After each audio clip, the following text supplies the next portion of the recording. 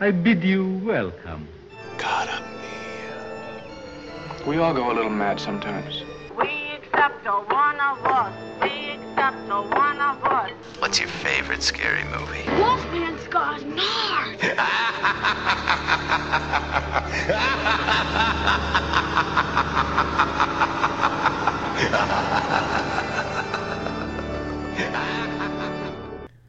Good evening, everyone, and Happy New Year's from Home is Where the Horror Is, a podcast dedicated to our love of all things horror. I'm your host, Brian. And I'm Monica. We finally made it, babe. We got out 2020, and I don't know if 2021 is going to be much better. Probably not. But I'm hopeful it's going to go in the right direction. Maybe. At least we have a full year of going through now horror movies. Yeah. Where we started it, when we started this, October? I think it was Yeah, I think it was October, the first week of October. So, as we said, last podcast, we went through Halloween-themed movies, then Thanksgiving-ish themed movies, or dinner scene movies, that's what it was. Yeah. And then, obviously, Christmas. So now, we just decided it's a free-for-all, at least for sure for January. We're like, let's just pick whatever we want. It's kind of how I got to my first choice this year. So, anyone that's a big horror fan probably has heard of this movie, and it's actually been on a lot of people's list as, like, one of the scariest movies, especially on Netflix. I didn't think it was scary at all. But Yeah, we're going to get to that. So, my movie that I had us watch was Session 9. The easy way to round this up is it's a psychological horror thriller that follows a group of asbestos workers who've been hired to clean up the Danvers State Mental Hospital in Danvers, Massachusetts. Quickly after starting the job, a lot of odd things keep happening. They hear voices, they think they might see things, and it basically makes all of the characters kind of question themselves, question each other, and their own sanity. All this is happening while one of the crew members discovers these 9 session tapes of Mary Hobbs, who has dissociative identity disorder. And she murdered her family at the request of one of these personalities named Simon. So this is a very big, how do I describe it? Are they actually insane, or like what's going on? yeah, it's like a mind twist. It's like Yeah. you're kind of like, what the hell is happening? And like at the end, they give you the full review. Well, give you an idea. We'll get there, but I put this similar to, what was that? I know that's a movie you like, the John Cusack movie, where it's Identity. Where was it 13 different or something? Yeah, and they're in the hotel room. Yeah. So, in that vein, this movie I hadn't seen, and it was actually released in 2001. I saw this years ago. Didn't leave a huge impression on me because I was convinced that there was like ghosts and there was a haunting and stuff. Sure as shit wasn't. Yeah. So, it was strictly a psychological horror film. Once again, it was, when it first came out, got mixed reviews and mostly positive. But for some reason, it's aged with people loving this one. So, we'll get to our opinions. But that is the general gist of the movie. A little more background info. It was directed by Brad Anderson, who actually went on to do The Machinist, and you've seen that, right? Yeah, it's really good. He did Stoneheart Asylum, and he actually did a lot. He specializes in psychological thrillers, so he kind of found his niche and stuck with it. Yeah. And then it was produced by John Sloss, Dorothy Afario, David Collins, and Michael Williams. It was written by Brad Anderson, once again, and Stephen Gavidan. I'm sure I'm butchering all these names. But let's talk about the cast. I want to see what you thought of them. So Peter Mullen was Gordon Fleming. He's the main guy. The main guy. Okay. He's been in almost everything, especially TV shows. Yeah. He's like I've seen him a lot. a guy that you might always be like, he's familiar, but I don't know what he's from. Yeah. Going through his credits, there's like too many specifics to name, but a lot of shows you've watched, he's been on in one capacity or another. He did I think he actually did a pretty good job in this movie. Yeah, it wasn't bad. He's probably one of the strong. I mean, let me just say, I think all the actors did a good job in this movie. Because you get really invested in all the characters. I'll say that. David Caruso was Phil. Yeah. Who, of course, CSI is his most infamous thing. Yeah. Little fun thing, did you also know he was in the first Rambo movie? He was? Yeah, he's one of the, the first cops that Rambo whoops his ass. Stephen Gavidan, who also wrote this movie, was Mike, the guy who finds the tapes. Okay, yeah.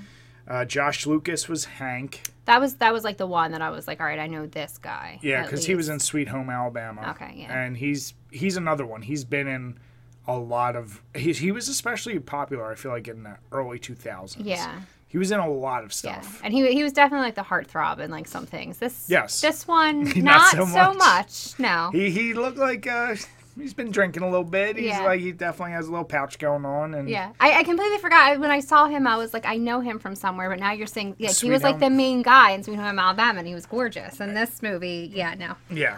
especially that mustache, that kind of kills it. And then Brendan Sexton III as Jeff, the mullet guy. Oh, okay. And he's another one that's Oh, been in. yeah. He was in the movie Kids. He's Was he Casper? yeah, he's the one. Oh, okay. And he always That was another one. I was like, I know him from somewhere. I just don't know where he was from. there was a movie and I can't remember the girl's name and it's gonna drive me crazy. She was a nerdy girl and he kind of was like a bad boy. I can't remember, but I always knew him as that kind of like bad, semi-creepy kid in Yeah. movies. Okay. Like I feel like he got stuck in that role after Kids, especially. Yeah. Really, no one else to mention. But like I said, I think the whole cast did a pretty good It job. was a good job. Yeah. So before we actually dive into what we liked or didn't like about the film, why don't you go through the why is my brain having Postmortem. a fart? Postmortem. It's not a whole lot with this one. So there are 7 kills plus 1 dog. Mm-hmm. No sex, no nudity, no real falls or anything like that. 4 instances of screaming and 2 Murphy's Law. Like I think the lights went out. The generator went out. out. And actually, the generator went out a couple times, but I think we only counted the first time. Just one. And I think the car. Was it the car or the was it lights? that like they couldn't find the keys? Something like I that. can't remember, but Yeah. yeah, this was what did we try to count? Remember what I gave you? Oh, yeah. We were going to do a reoccurring ghost, and then we realized there's no ghost. And that's once again, that's on me. I said this film, whether you love it or hate it, it didn't leave obviously that big of an impression on me the first time I saw it. I just thought it was like I remembered bits and pieces of this movie, but for some reason I thought they like saw glimpses of a ghost or something. Yeah, there's no ghost at all. Yep. So yeah, as Monica said, not much with the postmortem, but I just talked a whole bunch. So why don't you start off with what are some of the things you did enjoy about the film? The only thing, like, it definitely keeps you on edge. Mm-hmm. You know what I mean? Like, you're always wondering, like, What's actually going on. Yeah. Yeah, this is one of the best films for... I shouldn't say one of the best. This captures paranoia very well. Mm-hmm. And I guess like psychosis, which makes sense because they're in a mental ward and given everything that's going on, that feeling of like tension is there between the group, between everyone. You constantly, you're not at ease during this movie, during the majority of it, which is funny because not a lot actually happens. No. There's like little moments of like the one guy, Gordo, sees the guy, what was his name? Phil, talking to some guys, and he's getting paranoid about it. And we're also like, well, what's happening? Like, you don't, they reveal things in chunks, and at some points, like at one point, you're like, okay, I'm lost. I don't know what's happening here. So they do a good job of being very disorienting. I also liked some of the cinematic shots. the chair in the middle of the hallway. The picture, I mean, they use it as the cover. Yeah. It is a very creepy look. And we've been to Penhurst Asylum and places, and especially if they do leave leftover stuff, it looks like it is does look creepy like as that, hell. So they hit that really well. But I didn't have much else I could really say I loved about it. Yeah, me neither. So, what was your biggest issue? Well, for one, it was very slow. It was Yes. very, very slow. And honestly, I still think I'm still confused about this movie. Okay. Yeah. Yeah, it makes sense. It was very confusing. Like, even at the end, we were like... So as you just said that, the only thing I wrote in my book while we were watching was very slow. But then I said, the ending, and as we always say, you know, we are going to get into spoilers as we analyze this movie, but the ending really leaves you like, what happens to the guys? There is a horror element, but the question really becomes, is it real horror? Is there some kind of possession? Did Gordo just go insane? Yeah. Like, what actually happens? Because I think this would be a good time.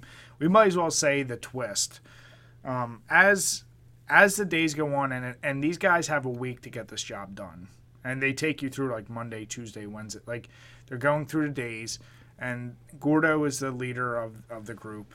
And, he's been stressed. He's got a new baby at home. You can tell that he's like very stressed and everything like that. So it's like one of those things. Did that stress cause him to snap? Did he? Yeah. Or was it when he was in there because you actually hear a voice calling him? Well, is this something? So as I over? said, yeah, there's a couple voices you hear throughout. And we don't know really like, oh, is it going to be a haunting? So, you know, days are going on, and the guy Mike finds those tapes. And you start listening, and it's of this Mary Hobbs, is the most infamous, I guess, person there. And this is where they get the title Session 9.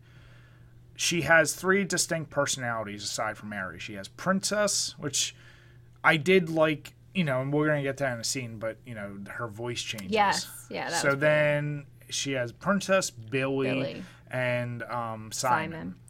Princess is just like a little girl. Billy is like a little boy. And Simon is like we don't know what he is. So there's a lot of things been theorized.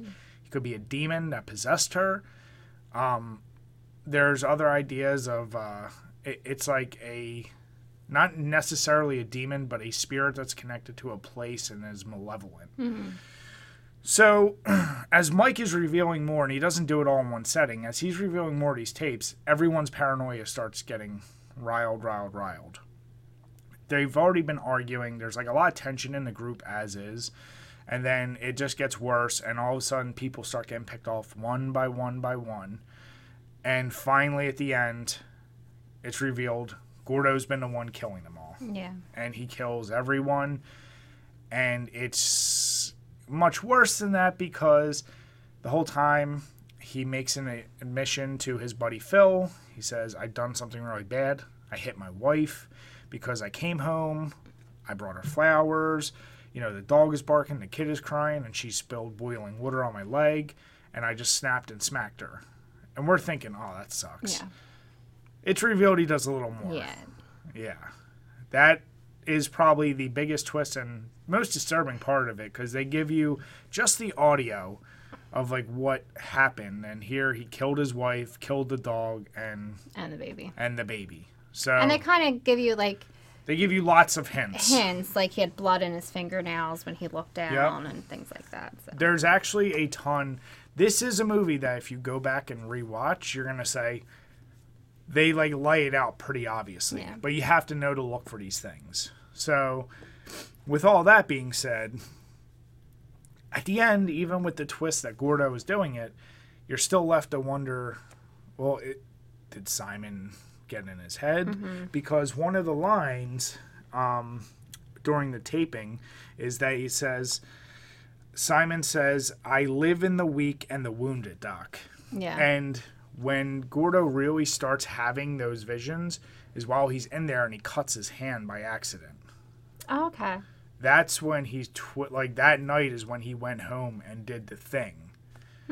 So, Gordo, he's always stressed, cut himself. Like, I don't know if that's what initiated Simon possessing him, or is Simon just a belief of, like, an inherent evil that lives in all of us, and in a moment of weakness, you can snap. Yeah. Because they talk about it during the film. One of the famous psychologists that was supposed to have run that place did theorize that mental illness was a sign of a momentary weakness or something. So they were like tying that idea that like mental illness was sign to something like there was a weakness in you or something.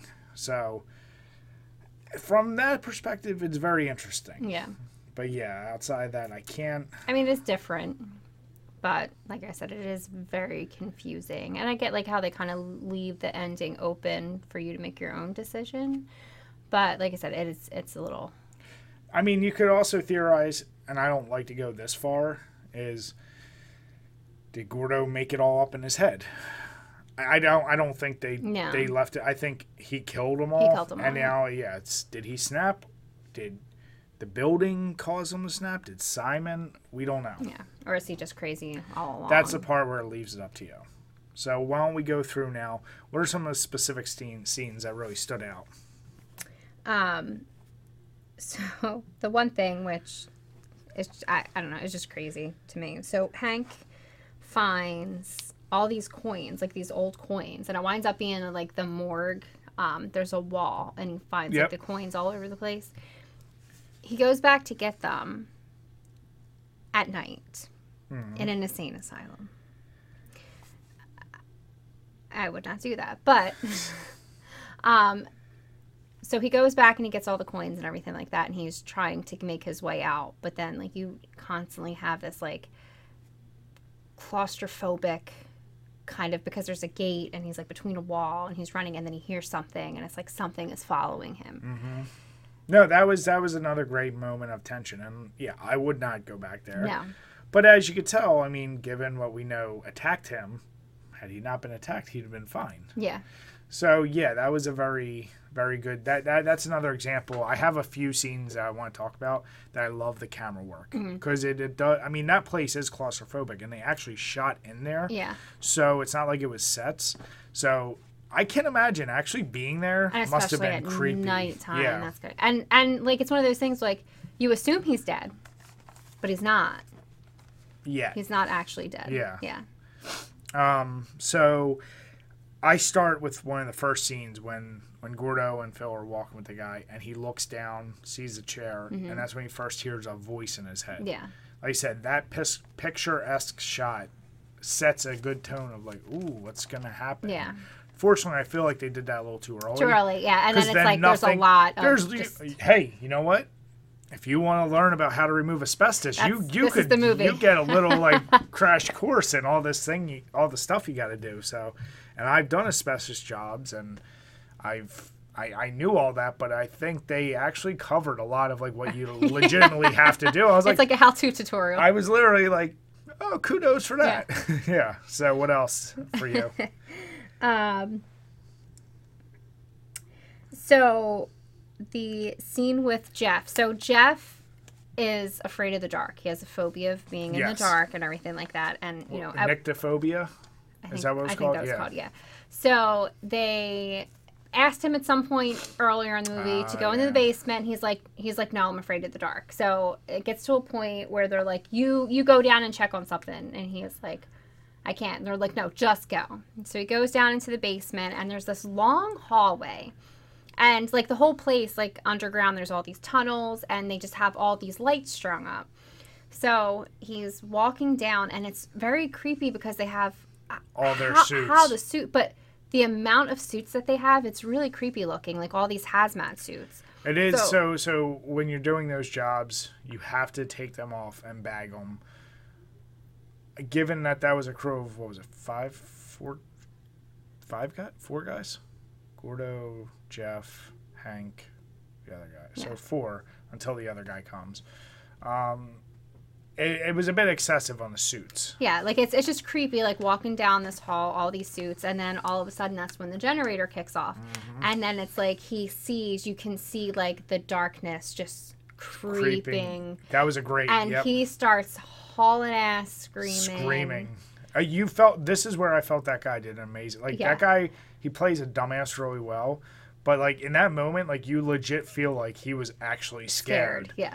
And I love it because if a generator went out, all the lights would go at the same time. But for the effect, I love that. Yeah, that was actually one of mine. Yeah, that running down and then it just envelops him. And, you felt so bad. Yeah. You're like, oh, this poor guy. Like he's a dumbass, but yeah, that was great. I love those scenes. Like I remember one of the first movies I saw something like that was The Grudge, when the security camera sees it and you see the light coming. That idea freaks me out. Yeah.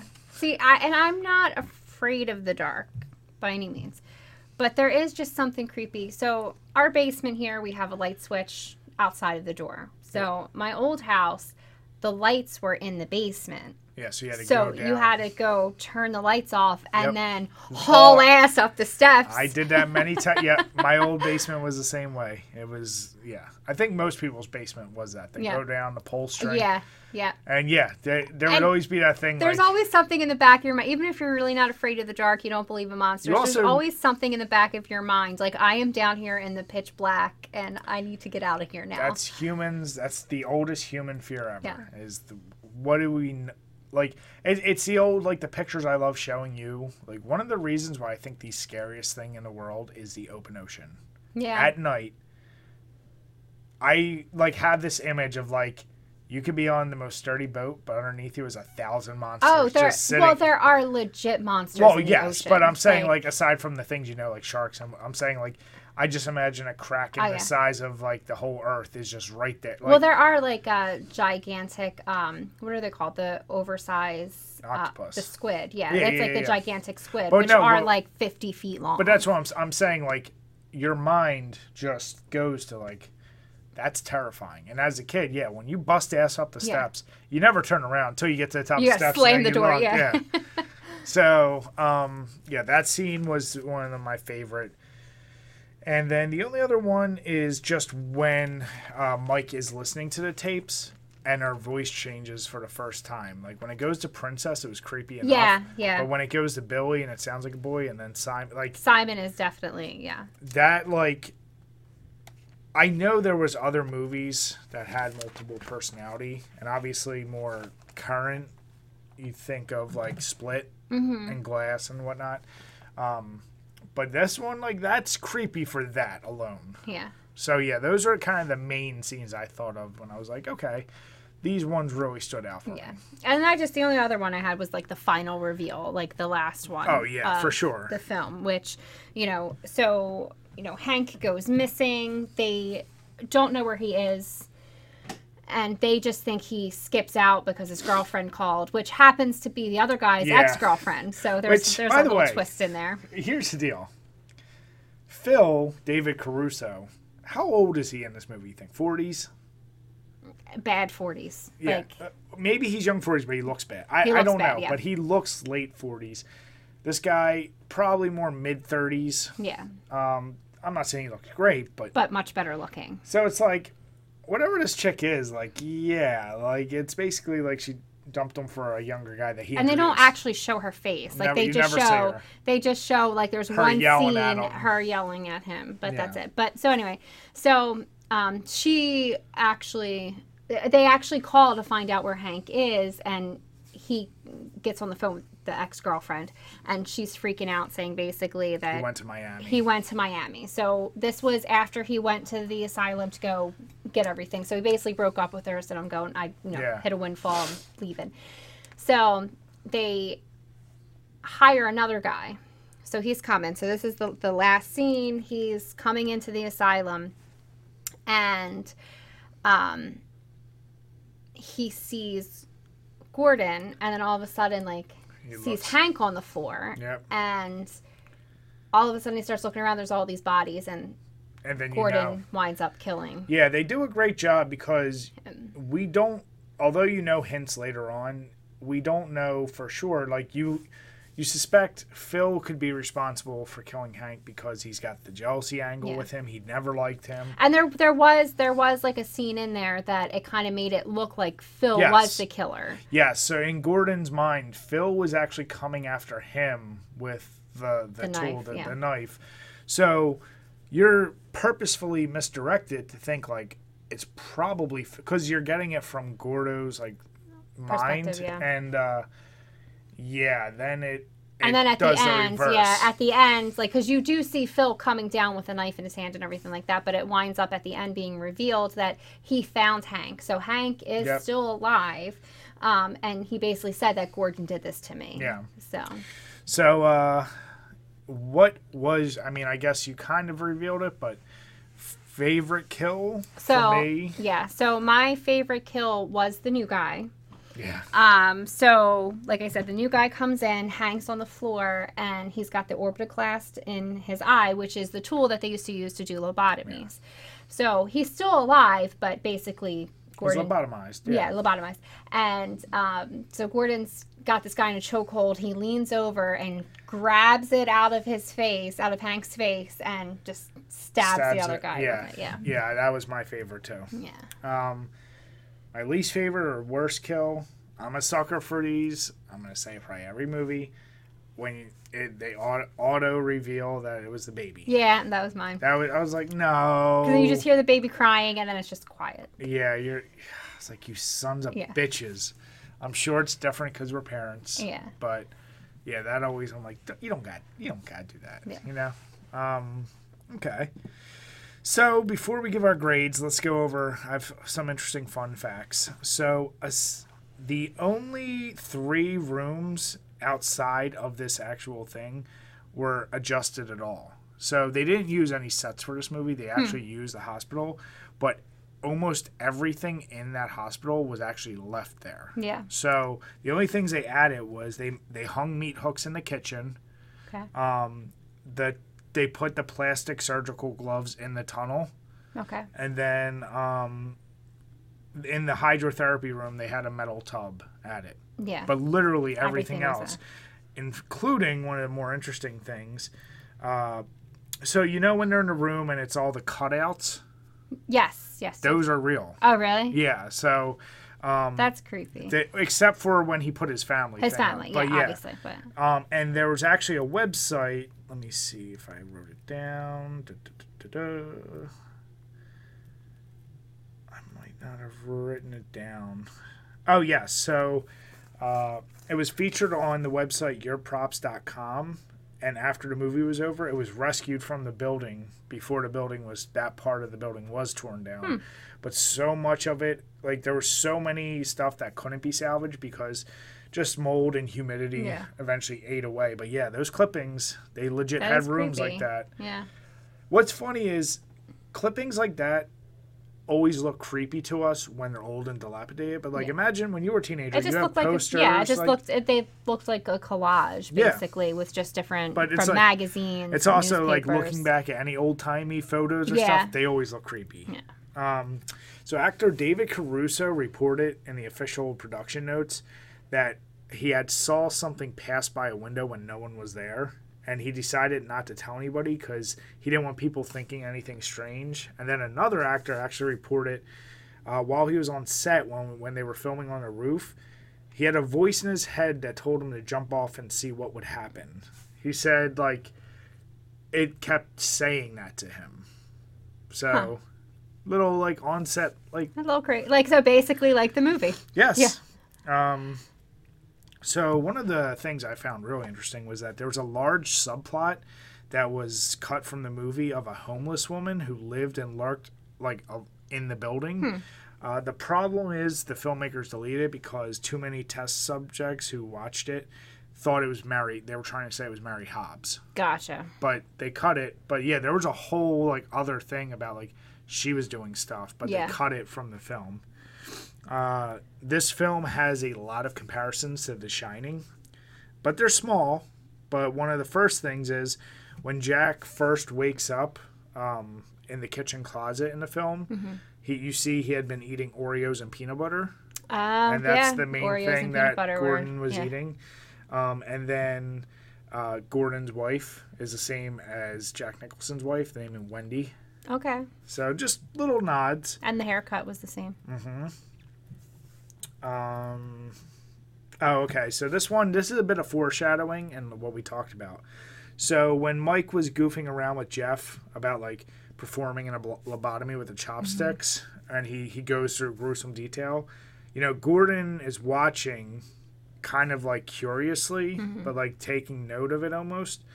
And at the end of the speech, Mike finishes the demonstration stating that he recommends treatment was sunglasses, and the only character wearing sunglasses in that scene was Hank. Yeah. Who was the one who got it first. Yeah, So gotcha. that was their little way of saying like this is what's going to happen. And that's where there was the one scene where the younger kid sees him in the hallway and he's wearing glasses. This was after he disappeared. Yes. And then he went to go find everyone and tell them he was there. But What are you doing here? yeah. Yeah. All right, babe. So what are you giving this movie? I'm gonna have to give this a C. Yeah, I gave it a C plus. Yeah. What I like were those tiny scenes, but unfortunately, like if the movie was a little shorter, Yeah. like they probably could have cut a lot of those asbestos scenes. Yeah. What it did with those scenes and with everything else, you got to know the characters a lot better than most horror movies. So I get it. It's like The Shining. When you see The Shining, there's a lot of scenes of like nothing happening. But that movie's obviously much better. Whereas this one, the payoff at the end didn't feel as like, oh. Yeah. So I'd recommend it if you're kind of just like you don't have anything you haven't seen in a while. But yeah, it's really just not amazing. So you gave it a C? I'm gonna give it a C, yeah. Okay. All right. So what is your myth going to be this week? Seeing that the whole movie took place at the Danvers Hospital in Danvers, Massachusetts, I wanted to stay in Massachusetts. You've covered a place from there before, the Bridgewater Triangle. And do you know what the most famous myth from Massachusetts is? I do not. It's the Dover Demon. Have you ever heard that before? I have not, no. So I hadn't either, but when I saw the picture, I was like, oh, I've seen that somewhere. This creature, so I'm showing Monica a picture now.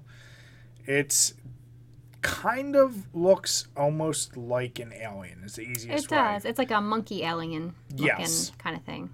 So not unlike what you would see when you have descriptions of what's called the gray, the typical alien with the big head. Yeah. But this one has a bit of a different color pattern, more orangey, more pale, with glowing orange eyes. Damn your phone. So the Dover Demon was first sighted in April 21st, 1977. And what's interesting is over the course of about 36 hours, 2 other people reported seeing the same exact thing in that area. And they're not necessarily all related. It's not like someone's like, hey, come look. 3 different, but they all reported it looking exactly the same. So first, before we dive into who saw it and what, this was actually a really big case in Dover, Massachusetts. And, the thing is described as a small humanoid with very kind of grayish skin, but it has a rosy orange hue to it, and it has glowing like almost orangey eyes. It has a very large head, a very small stick-like body. It can walk on 2 feet, but it can travel on all 4s, kind of more like a regular animal. So, the eyes, although most of the cases were described as orange, they said there could be a green tint to them as well. Doesn't wear any clothings, and, unless they're not seeing it up close enough, it could have been super tight, but it seems to be, like, naked. So this thing draws comparisons just from the looks alone of could it be an alien, whatever. The general idea, though, of why it doesn't get the term alien is because it features these like other characteristics that seem more animal. And in that area that you covered, the Bridgewater Triangle, that's one of the hotbeds of things in Massachusetts of like other reported creatures.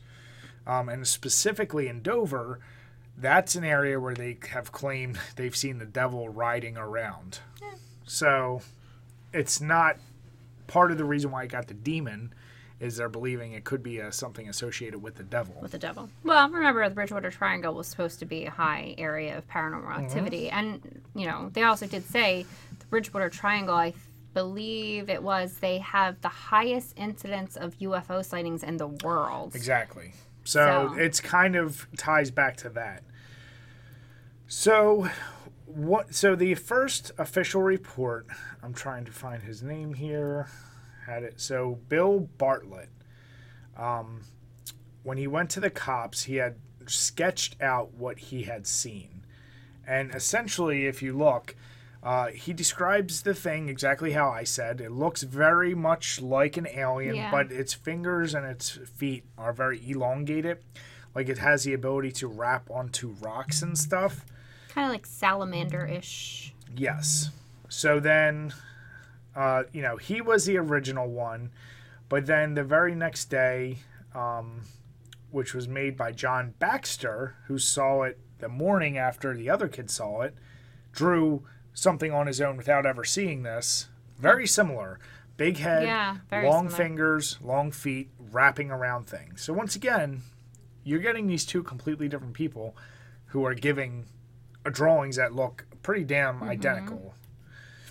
And then so all this happened Friday night and a Saturday night, and then by Sunday, the Dover Demon story was being run with the Sunday Boston Globe, and it basically covered over what everyone was like had been seeing. A lot of people then started kind of giving in false reports, but it kind of begs the question, was there really something? This demon has taken on, obviously, a lot of lore in the area, and a lot of local residents kind of gave the same idea of most people from there. Hey, it's near Bridgewater. There's a lot of crazy shit out here. Most people just are willing to say it's probably not a UFO, though. They think it is some kind of alien. Then others kind of change their mind on that. But the most common explanations for what was probably seen, the first is a lost baby moose. Now, it sounds a little odd, but given the way a baby moose looks... Oh, it's so cute, though. It's cute. So it's got very long legs, a skinnier body. The head isn't quite a watermelon style. But the thing with the moose is, it could explain if you saw that sideways. The fact that, though, baby moose, they're very brown. They're clearly, like, furry. Like, I would never describe that as more orange. No. So, okay, like, someone was trying to... Then the argument was it could have been someone had a pet gibbon, which is a specific type of monkey, that has longer limbs, and female baby gibbons can sometimes be pale with orange. I give a little more credence to that, but here's the deal. Nobody reported a missing monkey. Pet. And specifically, that is a very rare monkey. It's not like it's a monkey native. So someone would have had to have that pet and reported it missing. Look at those nipples on that monkey. Thank you, babe. Yeah. But once again, the way the feet are, the way the hands are, that makes sense. It makes a lot more sense. They kind of wrap around. They're very long limbs. They would be able to walk. They generally go on all fours, but they can stand. So I kind of like, okay, like that could be a coincidence. What always, I love these stories that come off of this because this does tie to the movie and to my place is a lot of people have reported that this demon used to live in the tunnels of the Danvers State Mental Hospital. Especially once it was abandoned. So, very, very popular myth. Like I said, it's considered the, like, you know how, like, every state has, like, a known myth? this is the myth of the actual Massachusetts. Nice. I didn't know anything about it. Unfortunately, there's not like a whole lot more information. There's just a lot of speculation and then fandom of like created mythologies behind it. But yeah, I don't know. What do you think about that one? I mean, like you said, no one reported a missing monkey, but you never know. Strange things have happened. Maybe they didn't have like an exotic animal license, and they would get in trouble if they reported that they had some kind of crazy monkey running around. But like definitely, like if you look at the face of the monkey, like the head shape, like so you see the fur and everything, but the actual like the blackness around it have that similar gives shape. it a shape. Yeah, and especially if it was dark, and maybe if a light shone on them, it definitely would. And this is one of those perfect, like, I don't think anyone's disputing people saw this. Yeah, just what exactly was it? And this is one of those, even in today, what drives me crazy is, like, when people still report shit, we have these amazing phones. No one. Somehow you still get shitty, blurry photos. Like, I that's the only thing I'm like, one day in the future, like, I want someone to capture something that truly is on, like, it's not like a naked squirrel or something. I want to see something that's like, this is crazy. Yeah. So, and honestly, like they're still finding new species of things like all the time. Like you never know. Could be anything. I just hope there's no rat monkeys out there. Oh God. I can't. Paquita. That movie was ridiculous. It was ridiculously great. And you loved it. Yeah, so that wraps up my myth. So now, let's move on to my place. And where did you pick this week?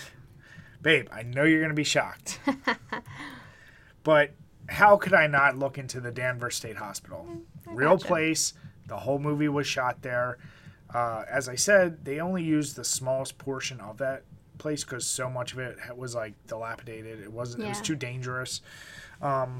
So I figured, let me dive into it, see if there is an interesting history, and there is. Now, I'll preface all this by saying all the known like hauntings are very hearsay, and they're all kind of the same. We heard stuff, and it's like something that spreads out from the area. But part of the history of it is something I wanted to cover. Okay. So, the Danvers State Hospital, which has also been known as the State Lunatic Hospital at Danvers, the Danvers Lunatic Asylum, the Danvers State Insane Asylum, and then its more common locals names for it have been the Castle on the Hill, the Palace on the Hill, the Haunted Castle, the Witch's Castle, and finally the Kirkbride. If you remember when I covered the Trenton Hospital, that Trenton was the first hospital in America that was built with the Kirkbride plan. Yeah. And as we saw during the movie, they actually talk about that.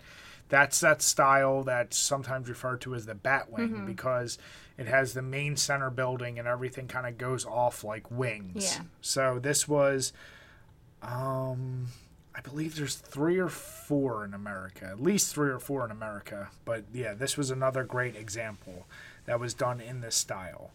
It was built in 1874 and opened in 1878 under the supervision of Nathaniel Bradley, and this was on an isolated spot in what was rural Massachusetts at the time, and it actually cost about $1.5 million to make at the time. So once again, this is 1874. Yeah, that's a lot of money. It's a lot of money.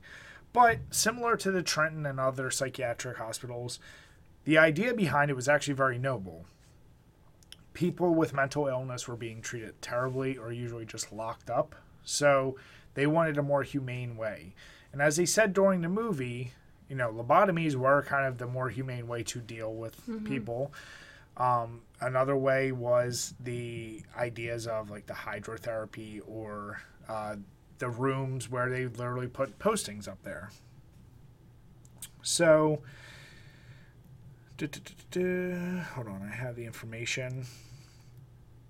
As they said in the movie also, each side of the main building where the wings were, there was one for the male, one for the female. And obviously, as you get further away, is for the most violent or hostile patients. What a lot of people don't know is the site that they chose to build it on. Danvers was previously known as Salem Village. And you know what took place there? The Salem witch trials. Yeah, and they replaced the name because they didn't want to be associated with that anymore in history. Yeah. But the specific hill where they built this on, one of the main magistrates in persecution was named John Hawthorne. He lived on Hawthorne Hill. This is where they built this place. Yeah. So if it has any bad juju, it's tied back to something as old as that. And this hospital, when it was built, it was meant to house only 450 patients. Now, you work in hospitals. How well do hospitals adhere to a lower number? Yeah, they don't. So what would you guess? The amount of people that they had in there? Yeah, so it was meant for 450. 872. 2,300. Oh, wow. Yeah.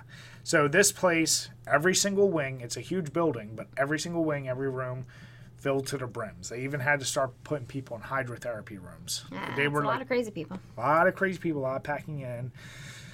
Well, you're also looking at the time. So you're figuring this is the 1800s, early 1900s. I mean, it hit its peak by the 1920s with those numbers. So yes, there was a complete different populations group. Yeah. So many things. and not are only that, factors. their classification of mentally insane was completely different. Like today, like Sure. when we say someone's like insane, like they truly are crazy. But back then, it could have been a promiscuous woman, a woman who cheats on her husband. Well, Women kind of got a lot well. of like slack back then for being free thinkers and free with their bodies. Is that the way you say Yeah, whore? yeah, pretty much. But like things like that, yeah. like were ways of being able to get a woman committed. Like that's, Yeah. you know, No, you're not wrong. And that's basically how we got the dildo. So save it a for your doctor other, save it for your invented other it. No, podcast. it really is Yeah, I know. actually. A doctor invented it because that's why it's called hysteria, because they figured women were hysteric because they They're not wrong. needed Sometimes release. They're not wrong. I'm Yeah. just saying. No, but so, with the overcrowding like that led to very improper care, poor care. Yeah. But before then, it was like the epitome of like good care. And even up until it finally closed, which was much, much later. Hold on, I believe it was closed in about the 50s or 60s. But even then, like, they were trying to maintain a higher level of care. And a lot of interviews with the patients, some of them really did want to stay there. And in the movie, they said some people would return back. No one knew why. They thought they weren't like being tortured or anything bad. They were treated very well, but it was just overcrowded.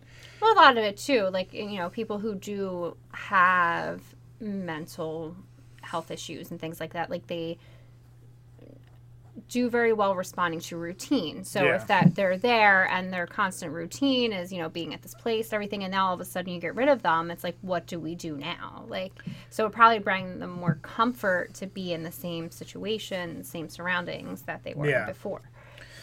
So, all these things kind of started spiraling into, as early as the late 1890s and 1900s, tons of ghost stories were being associated. They said every time there was a stormy night, you could hear ghosts walking around, and although there were small amounts, there were, claims of patient abuse, and that just kind of got exacerbated. And they talked about in the movie, one of the things that they said really cemented the fact for bad spiritual energy is that there were 770 patients that died there over a lifetime of the hospital, and they were just put in numbered lots. So the tombstones with numbers, they weren't given like proper burial as a lot of people believed. So this wasn't the first facility to do it, but on such a wide scale to do that, like it got national news. And they did touch on that on the movie too. So cemetery other in the back. institutions Okay. did that. So they felt like it was being disrespectful to the people too. Like you're not even giving them proper names, anything. You're just giving them a number. Fast forward to 2005. The building's dilapidated. A lot of buildings have already been demolished on it, but a lot of it still stands. The Danvers State Hospital was bought by Avalon Bay, a company that wanted to convert the building into an apartments and like condos. Oh, no. So, what's interesting, and especially with the federal government, is that Kirkbride building, every Kirkbride building in the United States has been put on the National Register for Historic Places. And that happened in 1984. And what that states is, hey, you have to maintain at least the facade of the building and with its historic features, because it is historic at this point. So despite that protection and a lawsuit that aimed at saving the original structure, Avalon did receive a demolition permit and knocked down many of the original buildings. Now, the forward-facing, very Gothic-looking building, that still stands, but a lot of the part of the wings and other buildings that were on site, they demolished in 2007. So, they agreed, though, to keep the main structure, the brick shell of it, all standing. So they replaced it, kept it in good shape, and then they moved forward with their plans. Shortly after the first residents moved in, a fire destroyed 4 of the new apartment buildings erected on site. So they were having almost immediate issues on the things they just demolished. So the property actually ended up being sold and transferred to DSF Group for a record-breaking $108 million. Now, this complex is now called the Halstead Danvers Bradley Danvers. It's basically, once again, it's a new high-tech luxury apartment complex. And it's actually a place now. So that, it seems to be going well. I haven't heard anything new about it. But a few other interesting facts about this place is, we've talked about H.P. Lovecraft on here. So this building in particular inspired H.P. Lovecraft, where he created his Arkham Sanitarium in some of his books, which inspired Arkham Asylum in the Batman franchise. One thing I dug up, though, that I found fascinating. So there was an employee interview for someone who had been a handyman there for about 25 or 27 years, and he handled like a lot of the maintenance and whatnot. But this story is crazy. So the interviewer says, "What was the worst incident you witnessed involving a patient?" And the person said, "Back when they started dual diagnosis, they transferred this 15-year-old boy from Hogan to the hospital. This boy had a habit of crawling into heat ducts. The heat ducts don't go anywhere at Hogan. It's a newer building and you can't get hurt. So they sent him up, and he was there for about 3 weeks and disappeared. We searched everywhere for him. We looked all over and we couldn't find him. The staff over at J Ward started to notice a horrible smell getting worse and worse every day. To make a long story short, he got inside the ductwork at the J Annex building, and the ductwork goes right down to the heating coils. Ooh. He slid down, couldn't get up, got trapped, and died. His feet landed on the coils and literally burnt up to his shins." Ooh. So it took about 25 people to cut out the wall to get to him that day. And the medical examiner, like everyone was there to basically help cut out the tin and everything. We opened it up and the kid was right there and looked almost frozen. The pathologist reached in to take him out and his hands sunk into his chest like jello. Oh. His death brought on a major state investigations. His parents were mad as hell, and rightfully so. We had big wigs from Boston State Police up there for weeks. It was a horrible experience and the worst I've seen in my 24 years while I was there. So it was basically in a crock pot for a couple weeks. I mean, the heating coils in a building like that are going to be huge. That's beyond awful. Like, that's one of those, like, yeah, terrible. So between patients deaths, something like that, and then, like you said, the building's been demolished, catching on fire, all very, could there be, couldn't there be? Yeah. Then I just want to hit on real quick. So this hospital, obviously, Session 9, it was covered in. The other place where it's really known for is there was a book called Project 17 by Laurie Stollers. And it involves 16s breaking into Danvers to investigate like hauntings. It's also believed to be, once again, I already mentioned it inspired H.P. Lovecraft.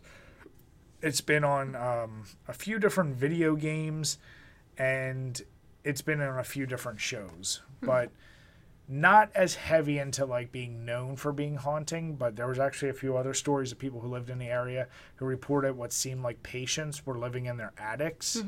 But it was the ghost of patients that were constantly scouring them or talking to themselves. And these were people that wouldn't have had access. Yeah. So whether it was just the idea of young kids knowing there was a lunatic asylum, imagining ghosts, there was a high reported number of that. And then a few others where people were as old as in college have reported of sheets being ripped off them in the middle of the night. So, like I said, fascinating little place. We've covered this I don't know how many times, but would you ever want to live in a place like that? Probably not, no. Especially knowing that history. And we said anywhere you live on this earth, there's probably some crazy history.